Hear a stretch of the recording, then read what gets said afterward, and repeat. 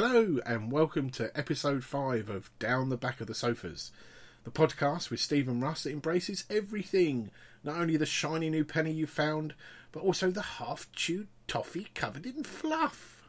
Dallas, don't... He's gonna start. He's starting. It's like, you haven't... Right, here you go. Dallas, shh. Don't look at me like that.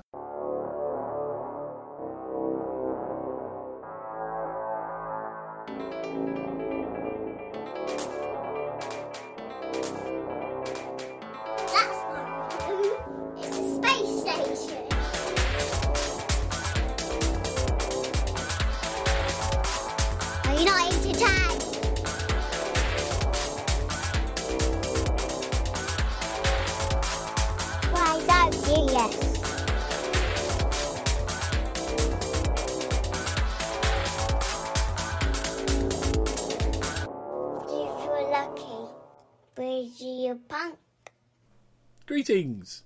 We are two friends who have known each other for 10 years and realised we do go on a bit about our geekdom and thought, let's record ourselves when it happens. So here we are. Hello Russ, how you doing? I'm alright, thank you Steve. How are you? I'm good. If you hear from some strange squeaky noises, it's just Dallas, my cat, just meowing for no apparent reason. He's joining in. Yes. He wants to be part of the show.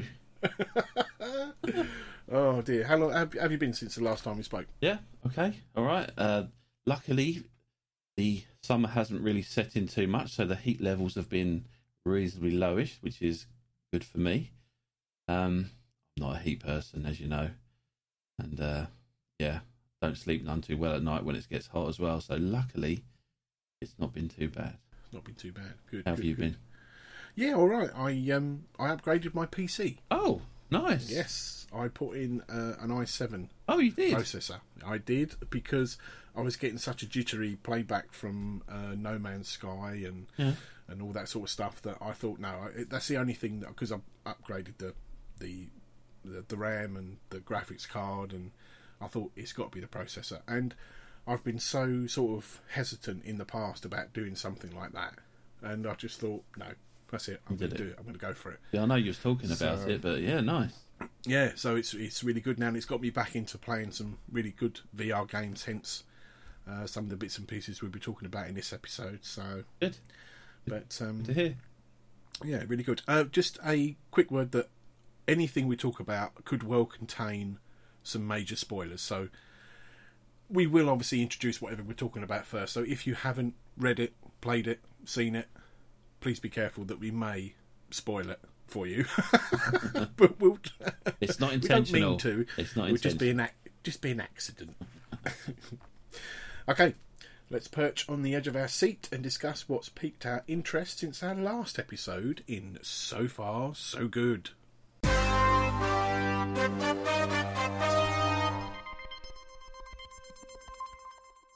I've got a couple of things for So Far So Good that's sort of piqued my interest.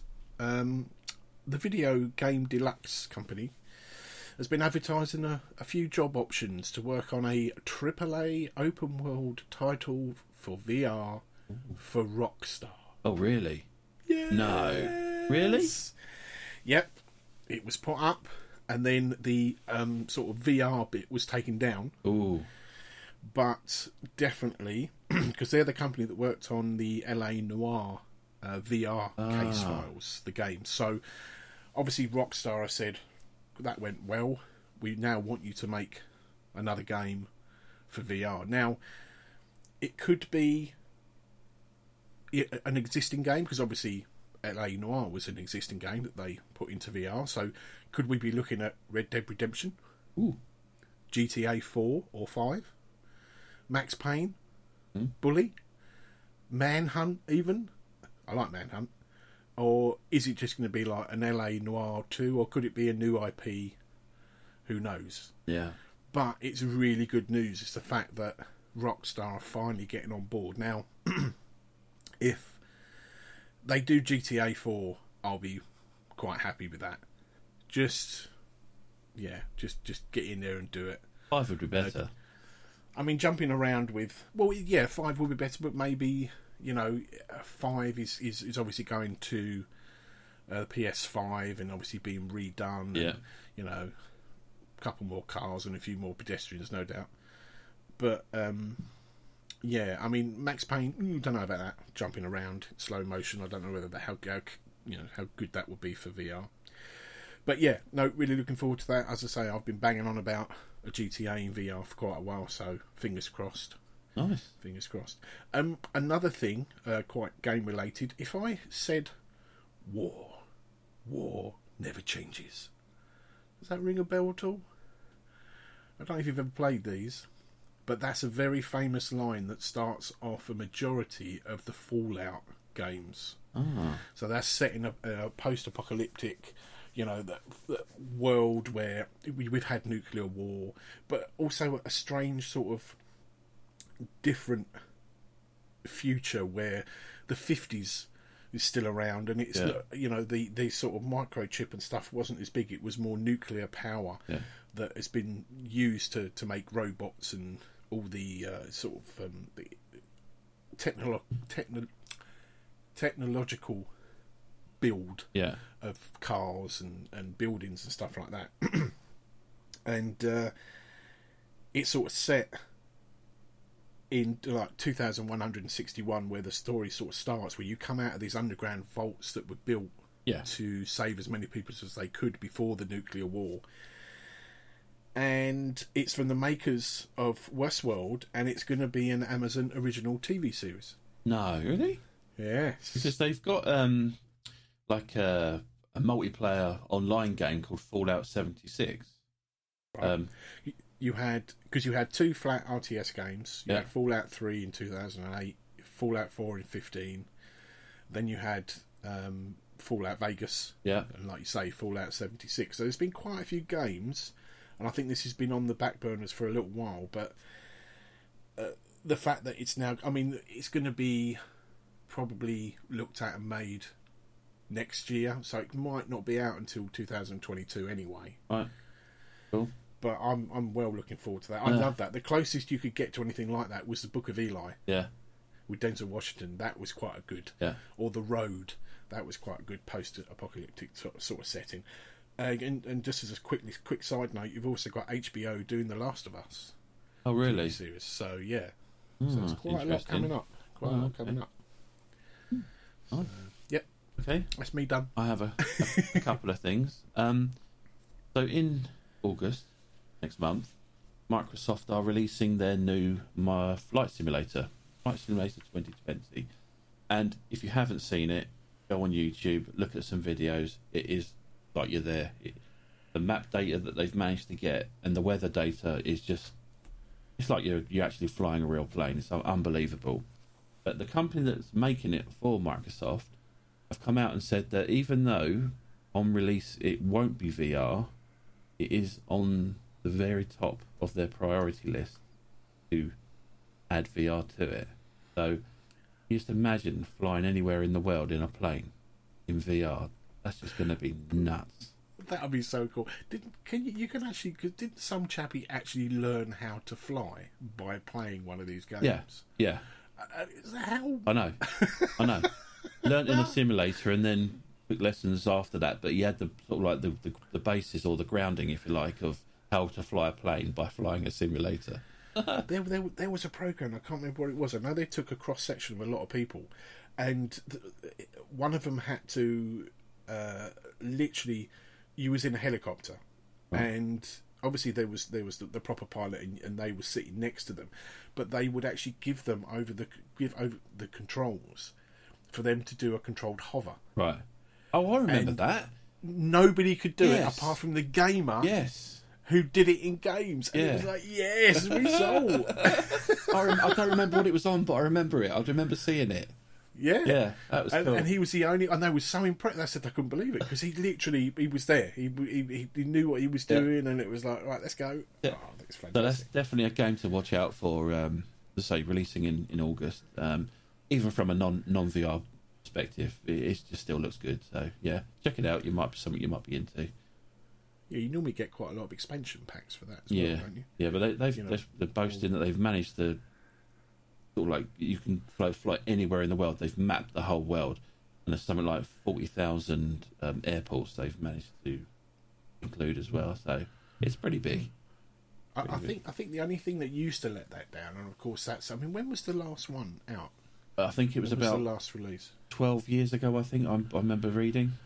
That's what I mean. Processor power and PC power has come a long way. Because I always remember when it used to look lovely when you was a certain height. As you got down closer, it looked really obviously rubbish. That's when it started to look a bit sort of. But with peaky, this new data they've got now, because nothing's stored much is locally stored on the PC. You need a decent internet connection, but it's grabbing the data from servers and bringing it into the game as you're flying around.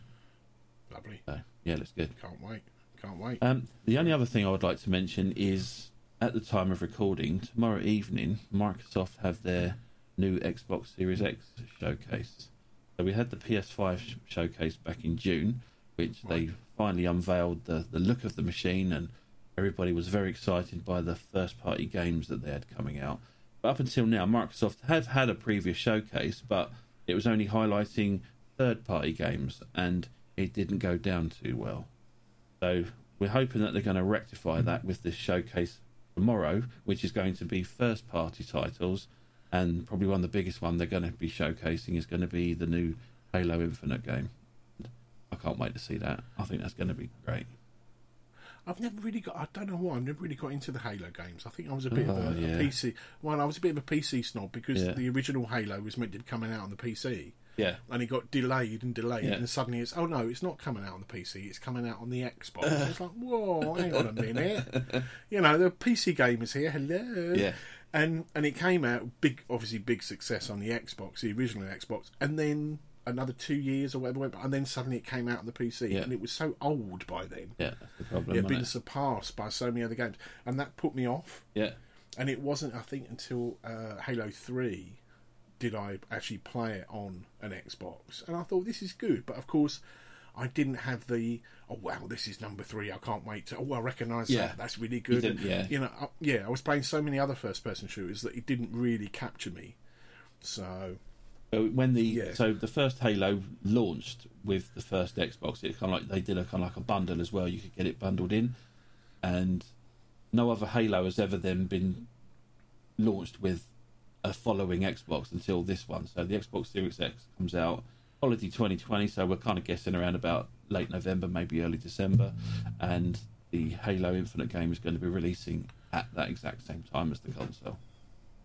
Do we know, is it a long game? Is it I don't. No one's really knows anything about it. It's one of these ones where, Microsoft being Microsoft, all kept under wraps, NDA, nothing's been leaked. There's been a trailer, but no gameplay or anything like that's been revealed yet. So I quite like that though. Yeah, I don't need to know everything about it because it spoils it, doesn't it? They show too much, then it spoils it. Yeah. I like to know a little bit about the game and maybe see a little bit of gameplay footage, but it's like film trailers now. They show so much of the action parts of the film. It's like, well, hold on a minute, what have you left for me to watch then? I've worked it out already. Oh, yeah. Right, okay. Yeah, that's what I mean. So, yeah, so that's a bit of something to look out for. No, definitely. I look forward to that. Yeah. Okay, let's move on to the next part of our show where each of us share with you something we personally like. So plump up those cushions, put your feet up and relax with this episode's Sofa's Focus.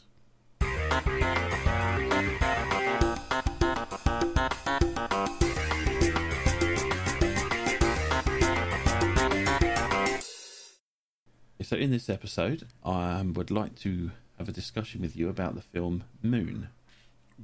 Came out in 2009, was directed by Duncan Jones, which was his very first film that he ever directed. Now, when this film first came out, I knew about it because I remember we had a discussion about it, but I was a bit wary about watching it because normally when you get films where there's one or two actors in it, they don't turn out none too clever. And so I've definitely been stung with films like that before. I think, what's that George Clooney one? Solaris, is it? Oh, yeah. Oh, yeah. What a turkey that is. One for retro raiders, maybe. So, yeah, I was a bit hesitant about watching it. So I put it off for such a long time, but I finally got around to watching it, and and I am so pleased I did, because what a great film. It was just not what I was expecting. It really wasn't. It was great. It's one of those. I was reading up on it, and I've seen it quite a few times, and I really like it. It's very. He was very much influenced by sort of 70s sci-fi movies, like your Silent Running, Alien, and Outland with Sean Connery, and you can see it. You can see it in the pace of the film, the sets, the special effects, because he used models rather than CGI. Yeah. And that's what grounds it in that as well. But they look good. The models look believable. Oh, absolutely. Absolutely. Yeah. But yeah, the film stars Sam Rockwell, and I hadn't really seen him in anything else. And the only other film that I know of that I've seen him in is Iron Man 2, which he's great in, when he, especially on that scene where he's doing the whole expo, and he comes out and he does those dance moves on stage. It's like, he's such a great actor, he really is.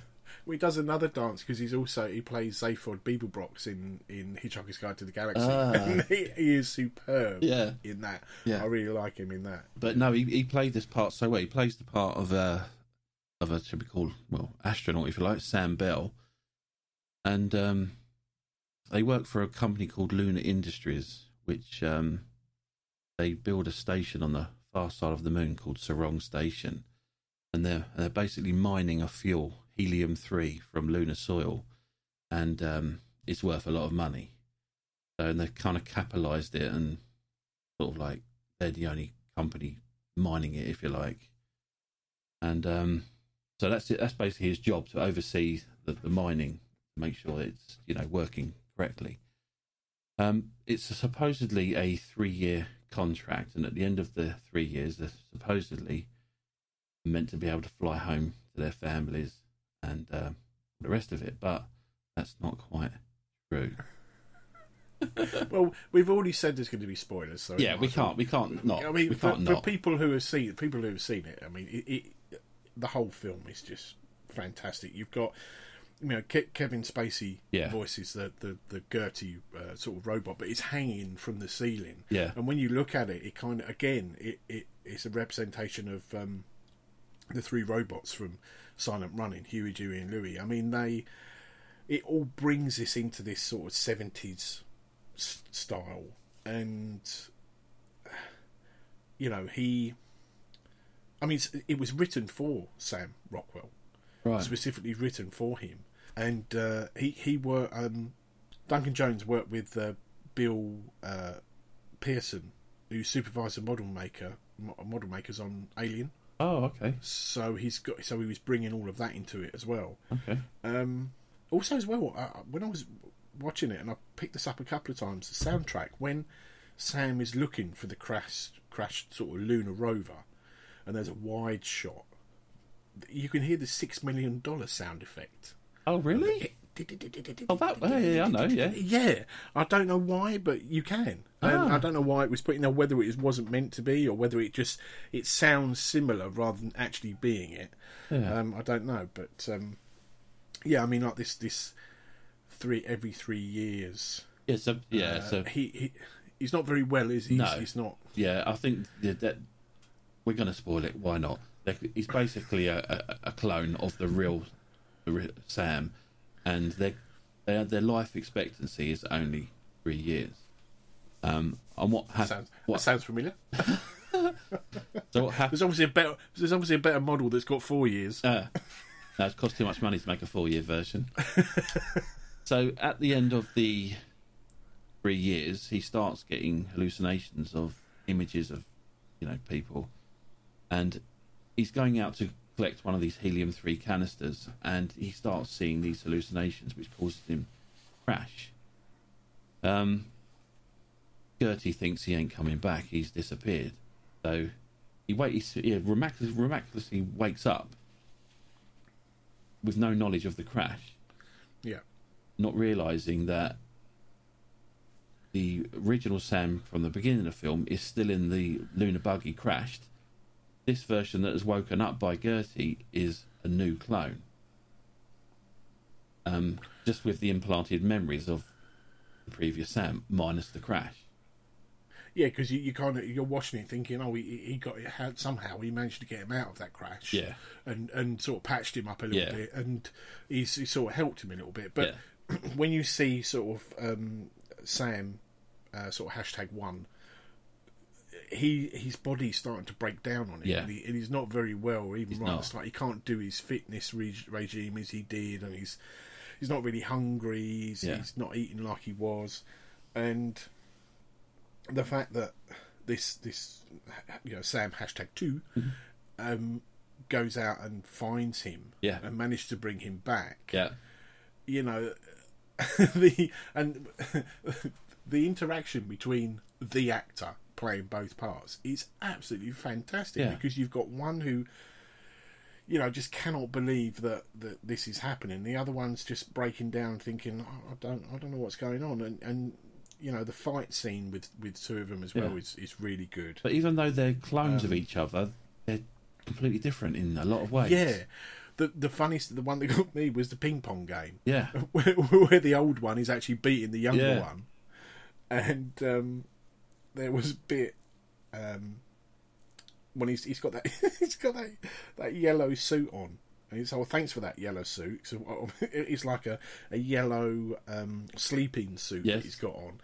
And of course the other one's saying, you look like some sort of radioactive tampon with that on, or it was like a banana with a yeast infection. And it's like it's really taking the mickey out of him with it on. And I think the #2, he's not got such a good sense of humour because he's literally just woke up. Yeah, not long before woke up. Yeah, but he does end up looking after him though, as number one starts deteriorating. Number two does see that, and he starts looking after him.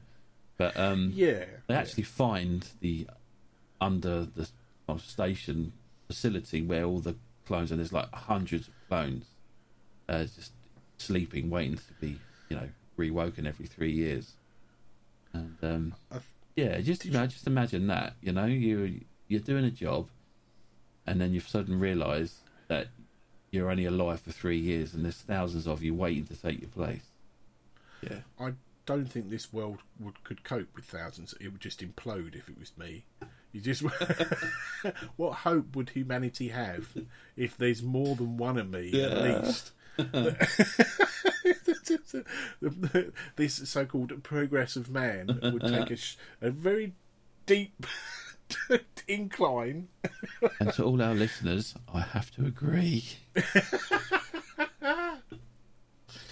Did you know that the sleeping quarters in the secret room was actually, because he was trying to cut down on the budget a bit, he took them from an unused film, from a set of an unused film. Do you know what it was?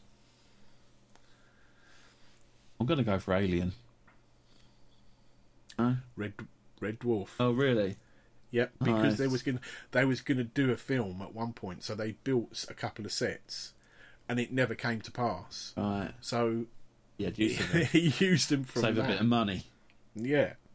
But as the film goes on, basically, Sam 2, he's at the beginning of his life, so he knows he's up there for 3 years. You can see Sam 1's dying, and Sam 1 keeps getting these pictures of his, daughter and all the rest of it. So Sam 2 basically smuggles Sam 1 on the return cargo ship, if you like, so he can spend the rest of his days on Earth. When he's in the lunar rover, and he makes that call, and I've got this girl is on the phone, tells her that his wife's passed, which obviously hits him pretty hard, and then he realises, as we've all realised, that's his daughter, and then she says, "Well, I should know that she's passed because I'm his daughter," and then of course he's talking to her as if he's the real dad. And then she turns and goes, there's somebody talking, and you hear the real Sam on Earth say, "Who's asking about that?" Which is obviously his voice as well. And that's when he cuts the call. And you could see it in him. He's just like, I've had enough. I've had enough now. I don't want this. I want to go home. And it was like, oh, really? He's in this very confined sort of space. And you could just imagine him thinking, I'm not who I'm supposed to be. I've just found out that everybody I love is they don't love me because they don't even know I exist, and I've been lied to all this time, and I'm actually dying, and you really feel for him, feel for that character. What they didn't tell you in the story is that when that cargo ship finally landed, he was probably already dead anyway. They didn't obviously show that, but he didn't have a long left to live. So, and the fact that he wakes up to Chesney Hawkes, I'm the one and only all the there's time. some good comedy moments in it. Yeah, really good. Yeah, definitely some good comedy moments in there. But just overall a good film. You know, whether you're into sci-fi, comedy, it's just an overall great film. Yes, absolutely. Go watch it. Absolutely. Okay, thank you. Right, Yeah, so brilliant. what have you got for us then, Steve? Well, like I said, I've been playing more VR games because I've upgraded my processor, and I wanted to talk about the Half-Life games. This was a first-person shooter series developed and published by Valve, and each game that's come is like combined shooting, combat, puzzles, and very original storytelling. The original Half-Life was Valve's first product and was released 22 years ago. That long ago, in 1998.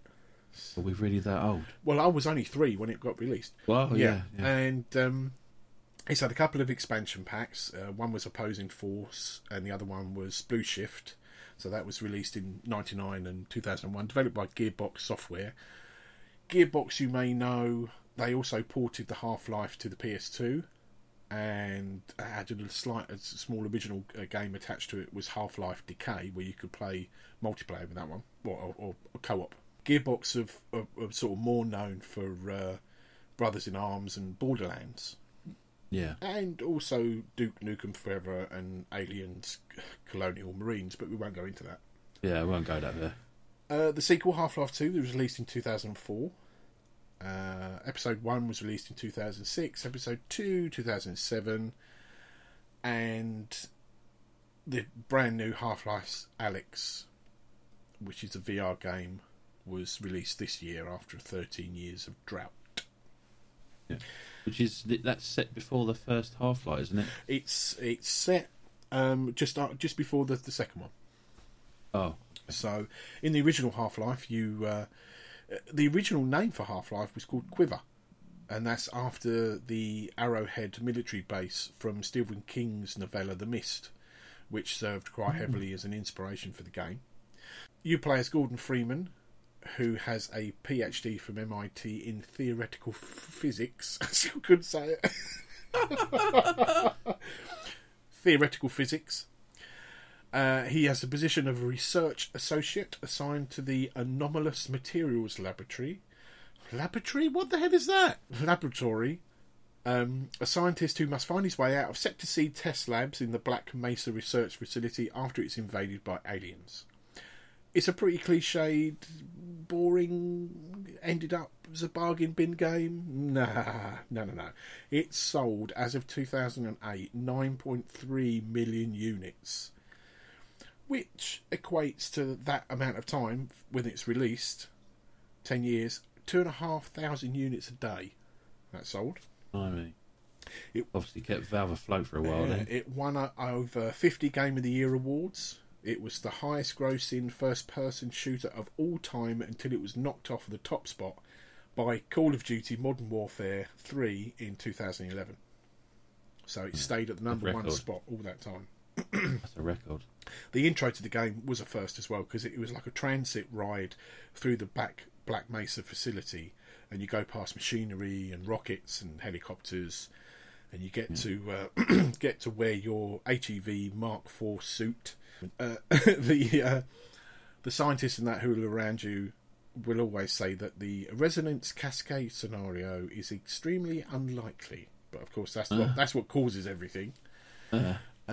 You've got lots of different monsters and aliens that obviously get through when this all goes wrong, and you've got head crabs, which are a little bit like face huggers from Alien. I remember them. And I tell you what, when I get to the VR game, yeah, they're not good. I thought everything was pretty well balanced. The guns, even the alien guns and everything. There's some good sections in that, which is like a conveyor belt section when you jump from one to the other. And there's a blast pit a section where you're fighting like a tentacle monster, but it only reacts to sound. Now that'll crop up a little bit later as well. So that was really original. Whereas, you had to sneak past it or chuck grenades over to a different part to make it go over, to a different part of the set. You're then transported to an alien world. You have to defeat a couple of monsters. Then you end up meeting somebody called G-Man, who offers you a job if you step into this portal.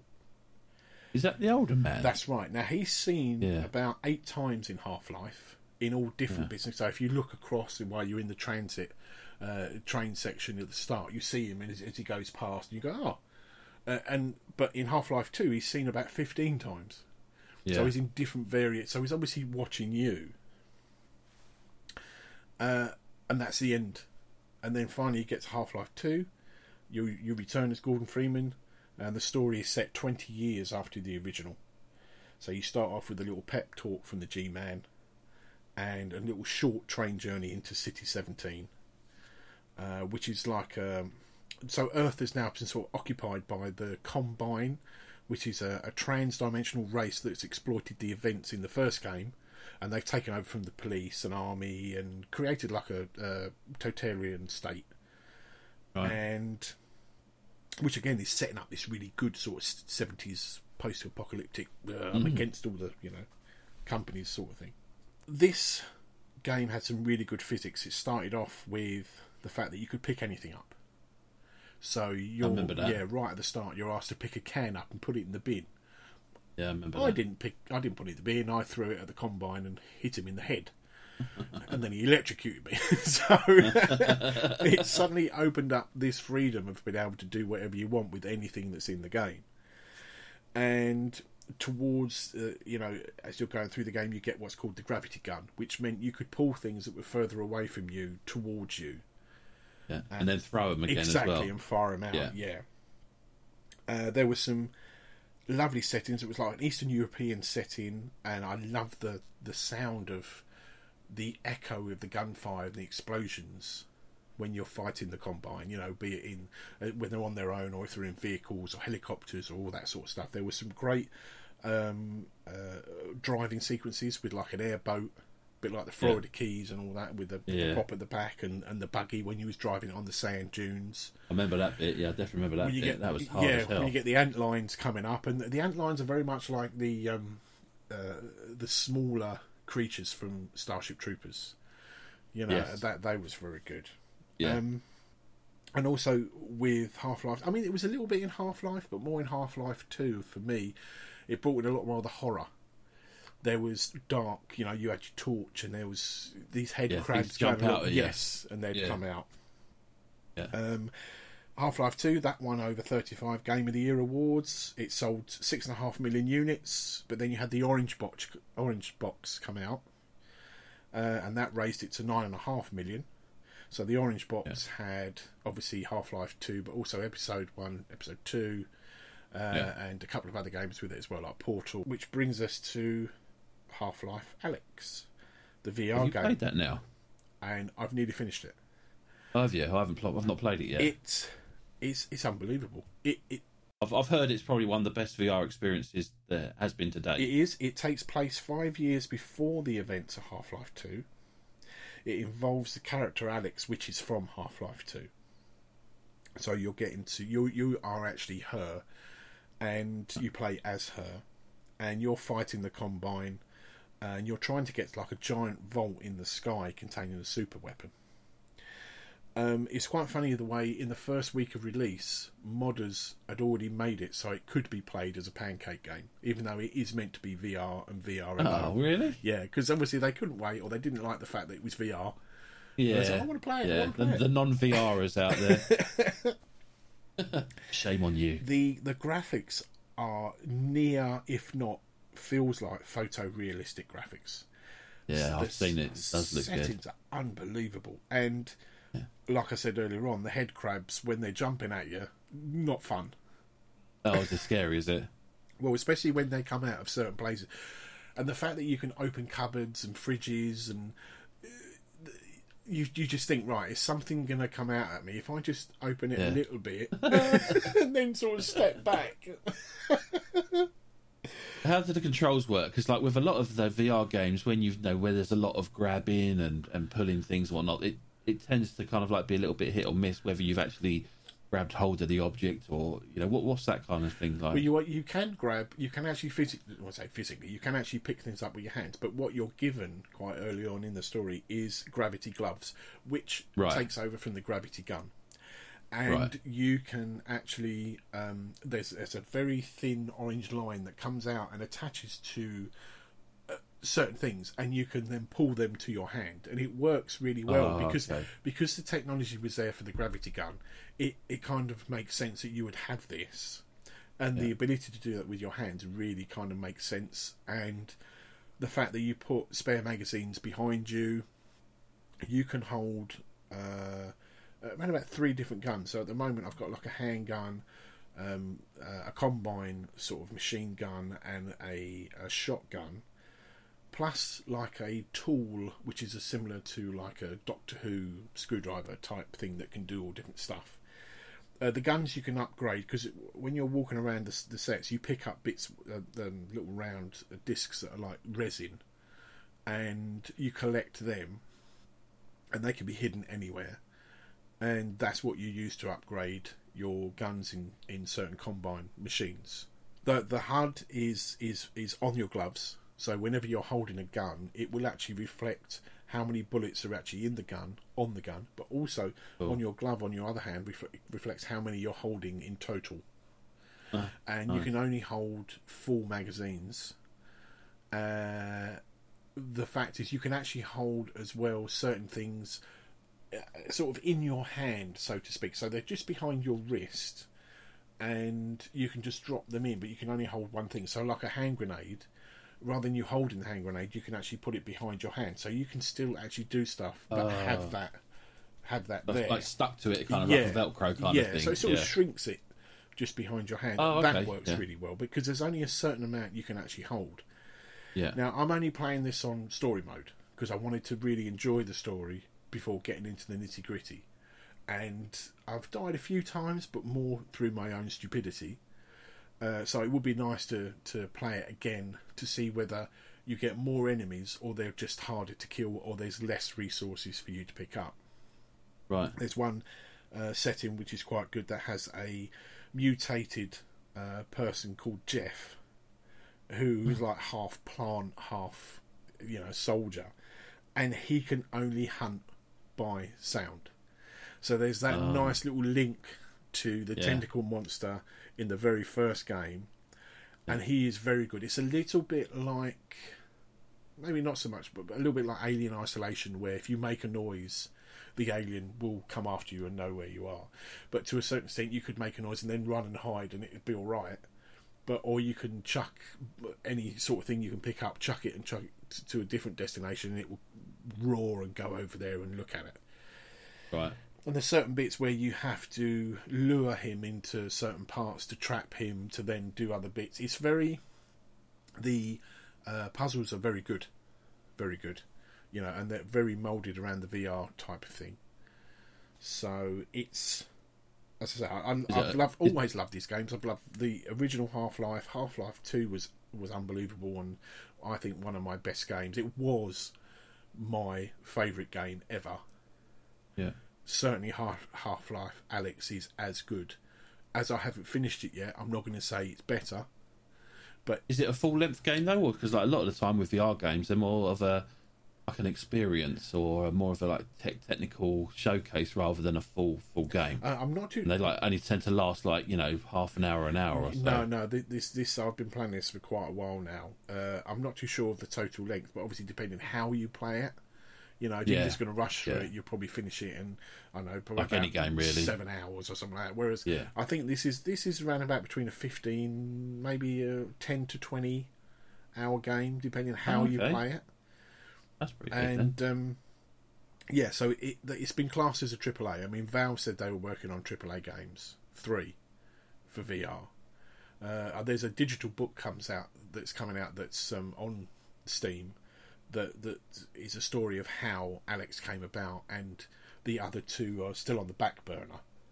Right. So, because the biggest team ever at Valve worked on this game. So, and you can see it's so polished. The visuals are unbelievable.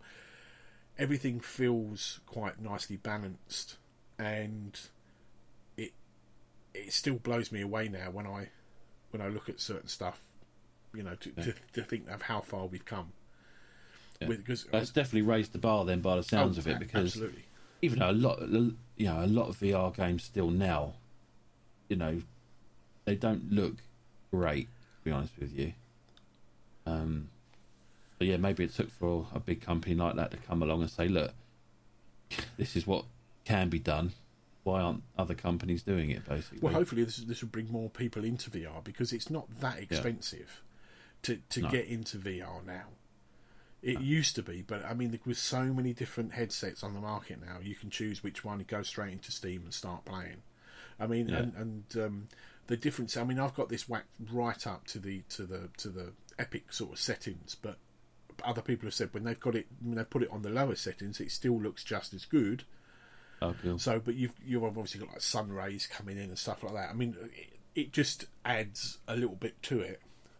But people have played it thinking, oh, this is really good, and then realise that they haven't got it on the higher settings. They've still got it on the lower ones, and yet they're still saying how good it looks.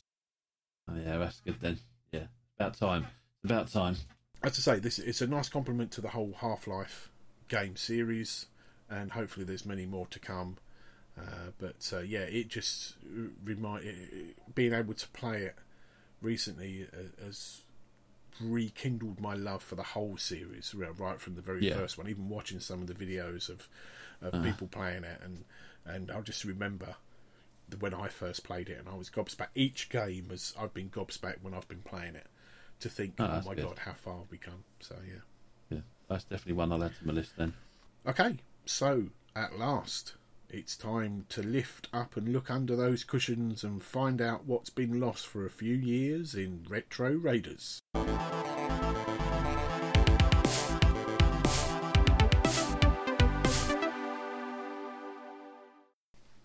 So come on in, what you got for us this time? Have we got a film for you? Now, I know this is definitely one of Steve's favourite sci-fi films, and yeah, it's one of mine too. And we're going to talk about the excellent The Fifth Element. No, I don't know what you mean. Never heard of it. What are you on I'm about? waiting for the sequel to Sixth Element, personally.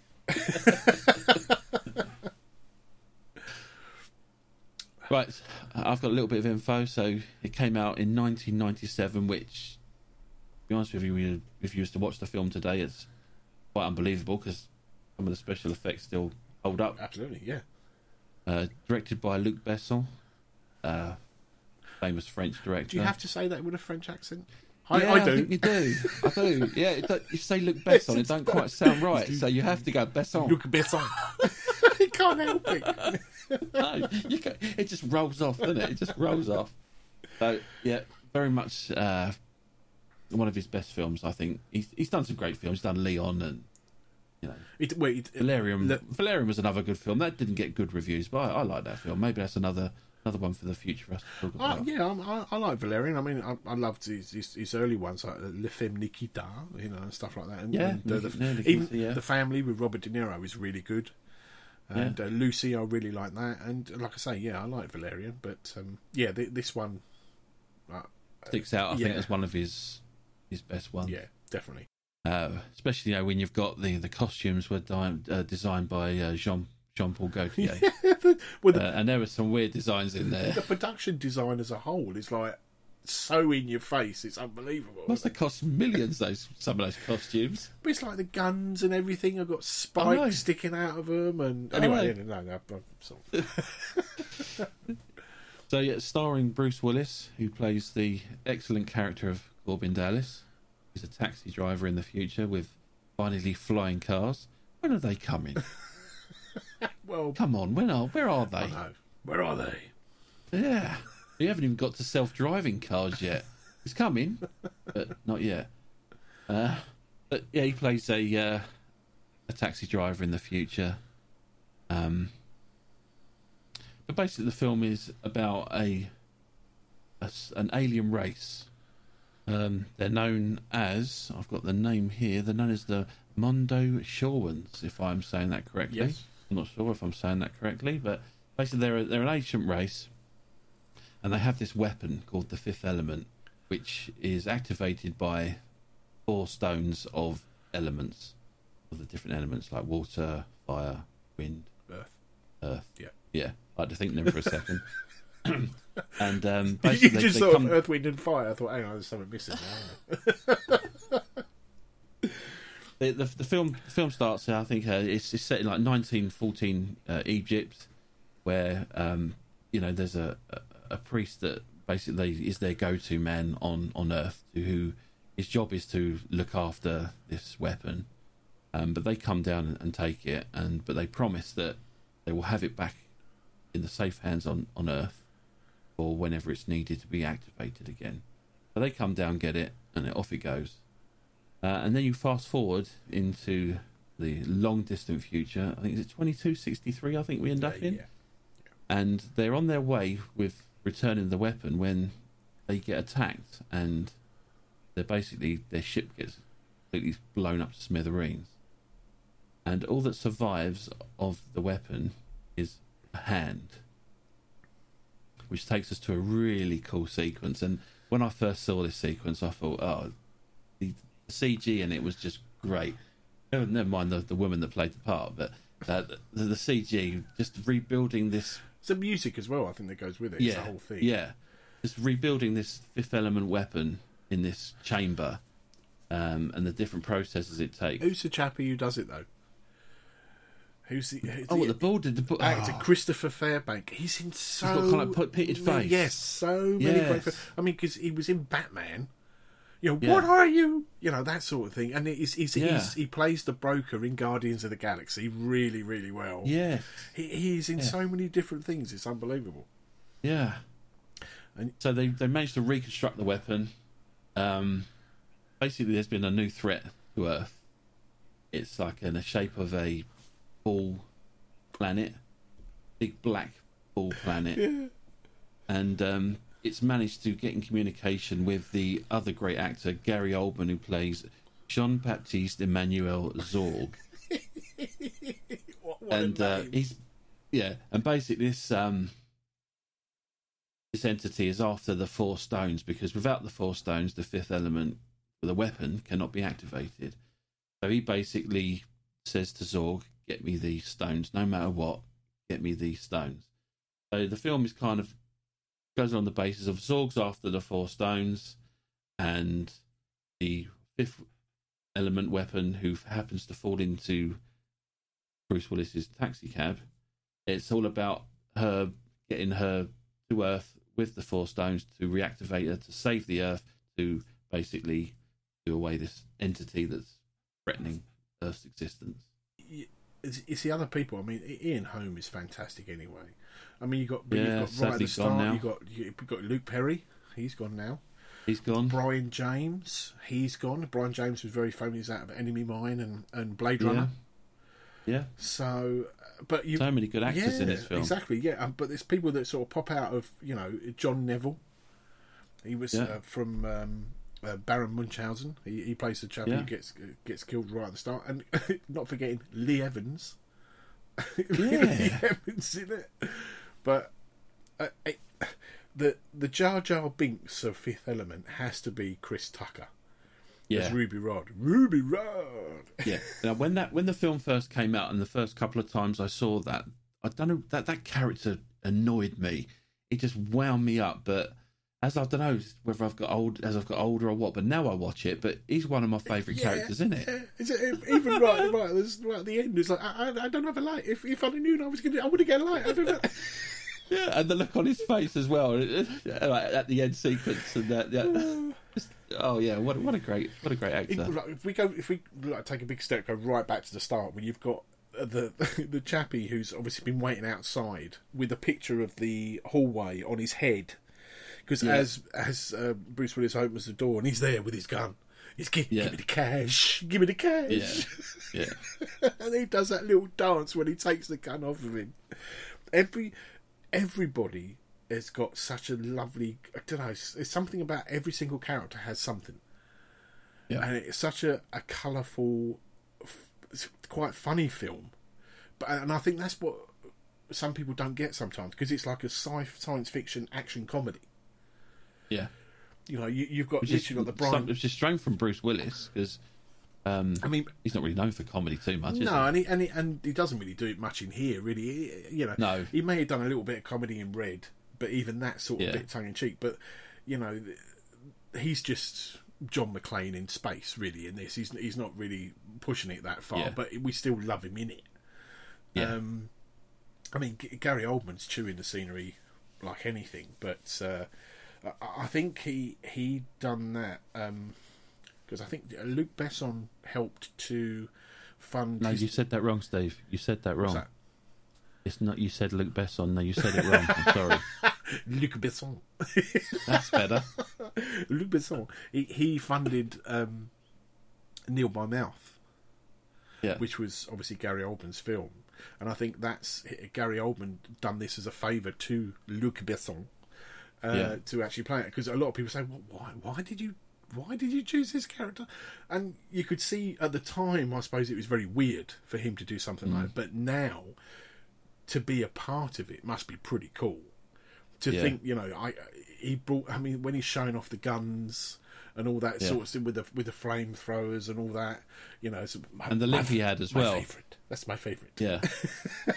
Yeah, he used to walk with a limp, and he used to have that clink. Metal clang sound. Yeah, clink, clink, and the clink. plastic head thing on his head, and the Southern American accent. You know, but what a lot of people don't realise is he's British. Yeah.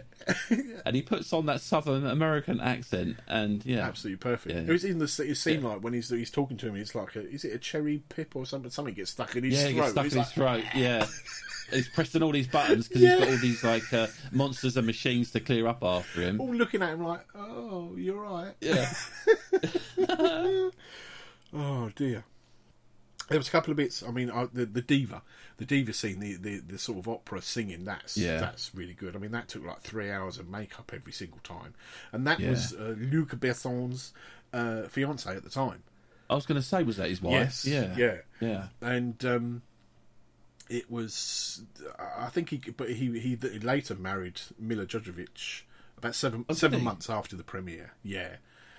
Because she wasn't originally meant to be the diva. It was going to be some sort of model that suddenly just disappeared 2 days before they was going to start shooting it. So she had to come in and fill in for it. And interestingly enough, literally today I watched some raw footage of the entire concert, because it was actually a concert somewhere in London. I can't remember the name of the theatre, but they actually had it. So she came out on stage to all these people that had never seen her before. They didn't know what they was going to see or listen to. So a lot of their reactions and the fact that she came out and just her gasps and everything at the time. And then it was filmed again with her against like a green screen at Pinewood Studios to obviously get the close-ups.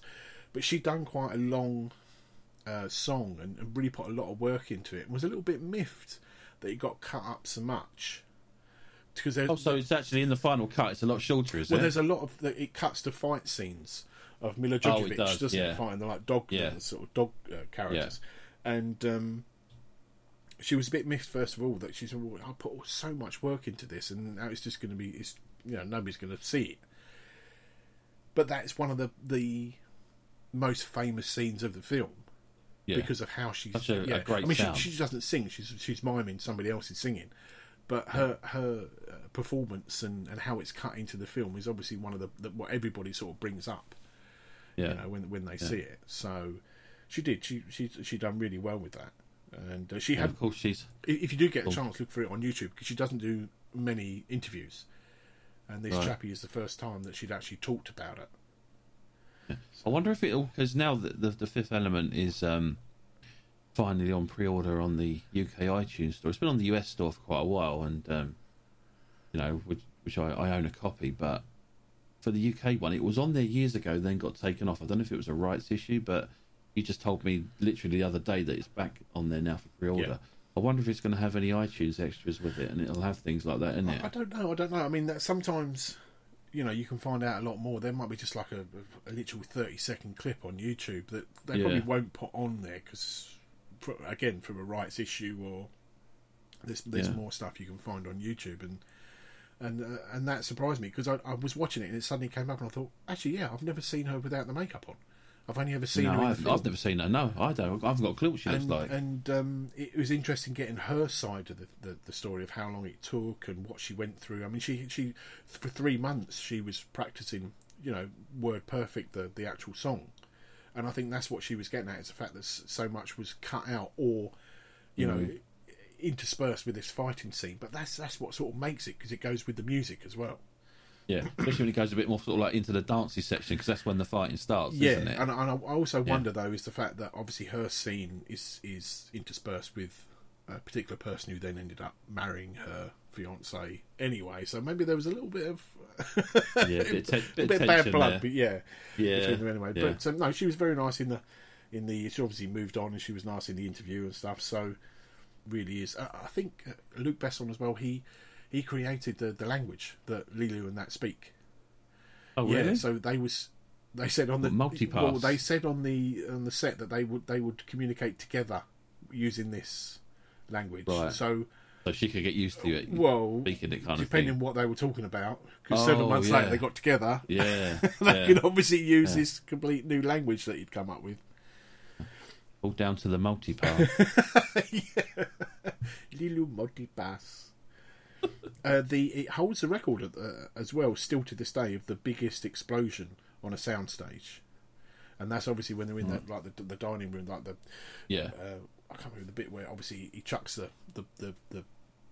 stick mic, thing and with it sticks into the ceiling and stuff. Yeah. So, and there was quite a few. There's the one where not like a train station, but in like a space station type place where they're all boarding, where the multipass was. When that explosion goes off, you see one of the stuntmen engulfed in flames because he got his timing wrong.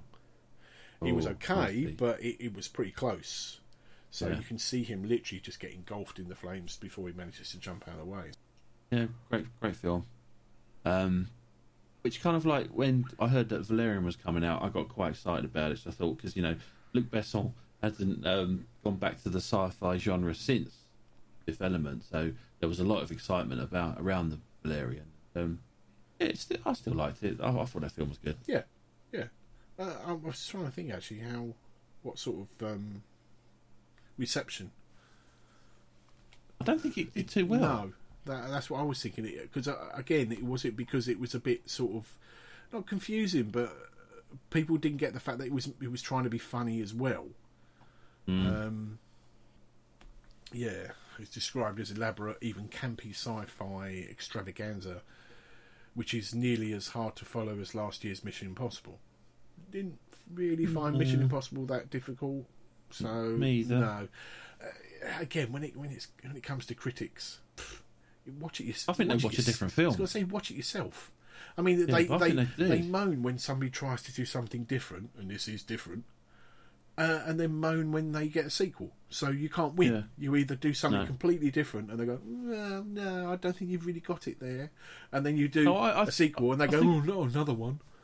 Yeah, well, I think a job of a critic is to bash a film, basically, because very rarely do they have anything nice to say about any film. No.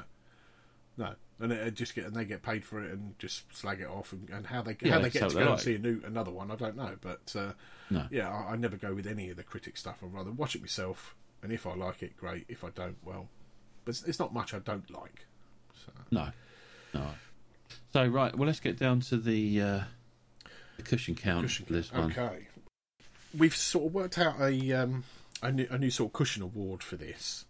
The score is going to be out of 0 to 10 cushions. So a score of 0 to 4 gets you a very dirty, sticky, half-chewed toffee covered in fluff excuse of a cushion. 4.5 to 7 cushions gets you an old rip tatty cushion that with a little TLC is more comfy than you thought. 7.5 to 9 cushions gets you a nice silver covered cushion which has the groovy tassels on each corner. And 10 cushions gets you the gold velvet cushion that would have you believe you're snuggled into the warm lap of a Wookiee. I can think of no better place.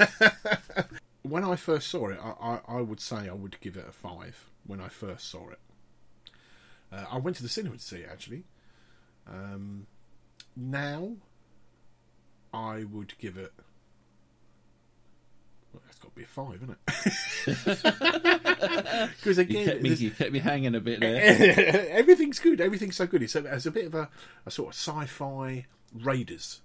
Because it's got a good leading man, but also somebody who can take the mickey about it. So it's one of those films that has all different levels for me. It's good action, it's a good story that I like, but there's a little bit of comedy, like Guardians of the Galaxy. There's that in it as well. So definitely a 5 cushions for me. Ooh. When I first saw it, it was like, I couldn't believe it. It was one of my favourite films at the time, and definitely got the 5 cushions back then, and every time it comes on, I can't wait for it to come out on the YouTube, and it comes out on the iTunes store, because I know I'll be watching it again and again. It's just one of those films. It's like the Star Wars films. So whenever they appear, or they might come up on TV, whatever, you just end up sitting there watching it, and it's like, next thing you know, an hour's passed, and it's like you only meant to tune into it for like 5 minutes, and it's one of those kind of films where you sit down and it might be on, don't matter how far into the film it is, you end up sitting there watching the rest of it. So it's just one of those films where it doesn't get old. So for me, it's got to get the 5 cushions as well. Wow, so that's 10 cushions. It gets the gold velvet covered cushion that would have you believe you're snuggled into the warm lap of a Wookiee.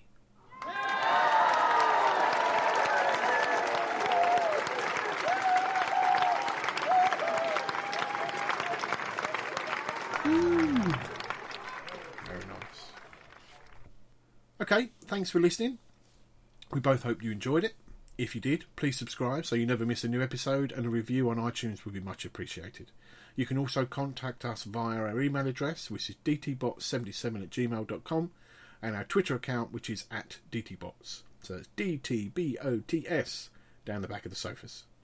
We can also be found on Podbeam, which hosts our website as well as our Facebook page. A thank you goes out to my sister-in-law Summer for creating a lovely artwork for the show, and more coming, definitely. And at last but no means least, a big thank you to my daughter Maisie and my nephew Harrison for providing the numerous movie quotes in our theme tune. So is there anything else you want to close off with, Russ? Funny you should say that. Because in our next episode we have another special coming up. Ooh. No spoilers as of yet, but hey, who's to say? It might not appear, may appear on Facebook what it might be. Dun, dun, dun, dun, dun. Yeah, but if you enjoyed the Rambo special, which we had great fun recording that, then we've got something really, really special lined up for you on the next episode. So cool. It's going to be great. Okay, so it's goodbye from me, and a very goodbye from me.